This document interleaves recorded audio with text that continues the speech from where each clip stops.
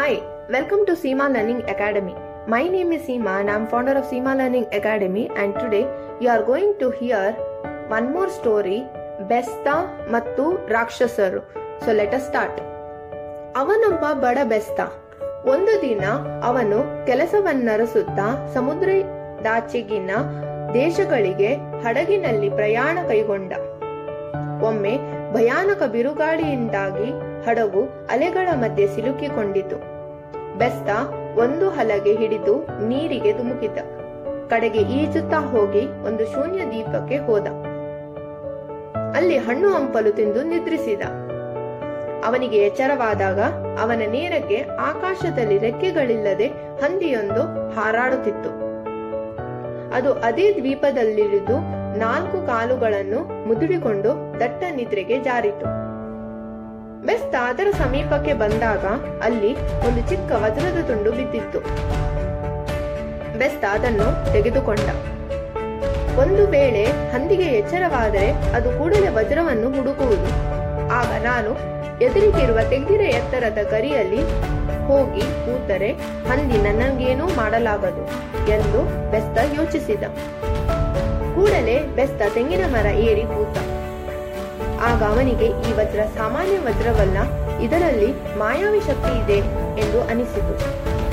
ಅವನು ಕೈಗೆ ಸಿಕ್ಕಿದ ಒಂದು ಭಾರವಾದ ತೆಂಗಿನಕಾಯಿಯನ್ನು ಕಿತ್ತು ಹಂದಿಯ ತಲೆಯ ಮೇಲೆ ಹಾಕಿದ.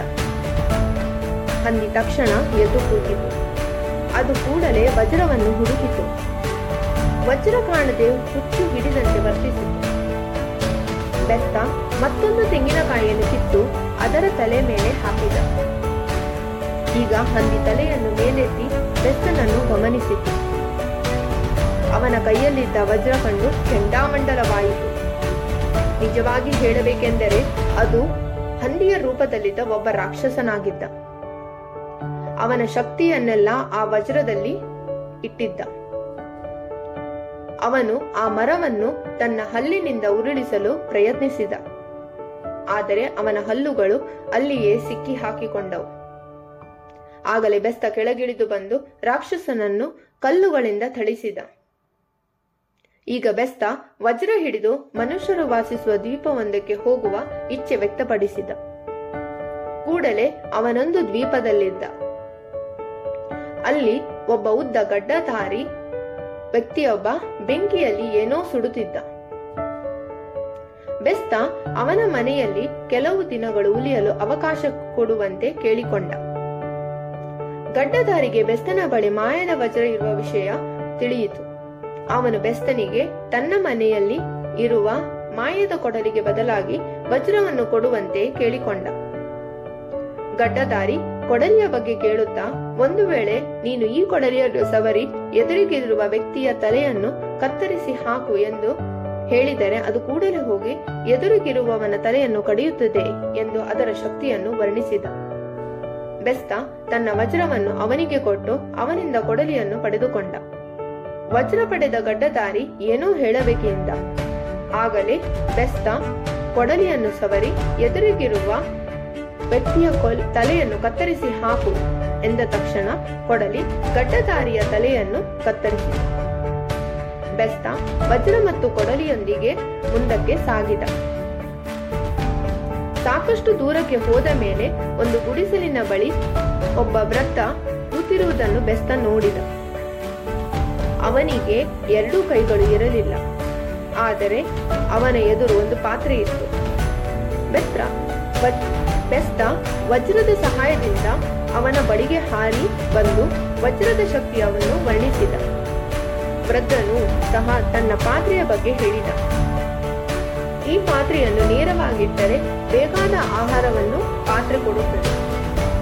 ಇದನ್ನು ಮಗುಚಿ ಬಿಟ್ಟರೆ ನದಿಗಳು ಹರಿಯುತ್ತವೆ ಎಂದ. ವೃದ್ಧ ಮತ್ತು ಬೆಸ್ತ ಪಾತ್ರೆ ಮತ್ತು ವಜ್ರವನ್ನು ಅದಲು ಬದಲು ಮಾಡಿಕೊಳ್ಳಲು ಒಪ್ಪಿದರು.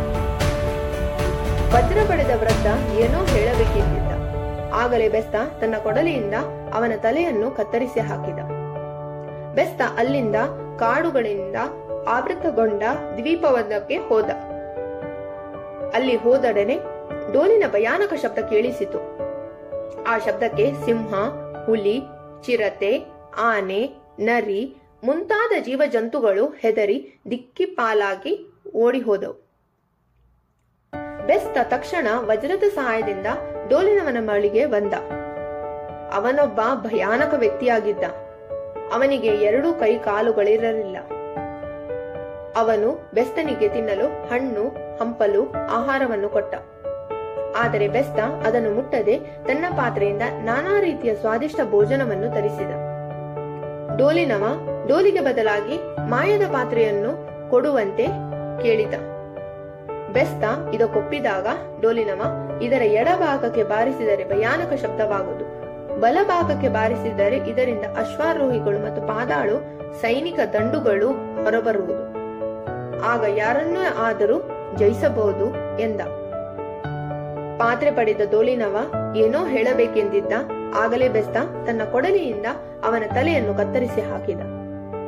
ಅಲ್ಲಿಂದ ಬೆಸ್ತ ಒಂದು ನಗರಕ್ಕೆ ಹೋದ.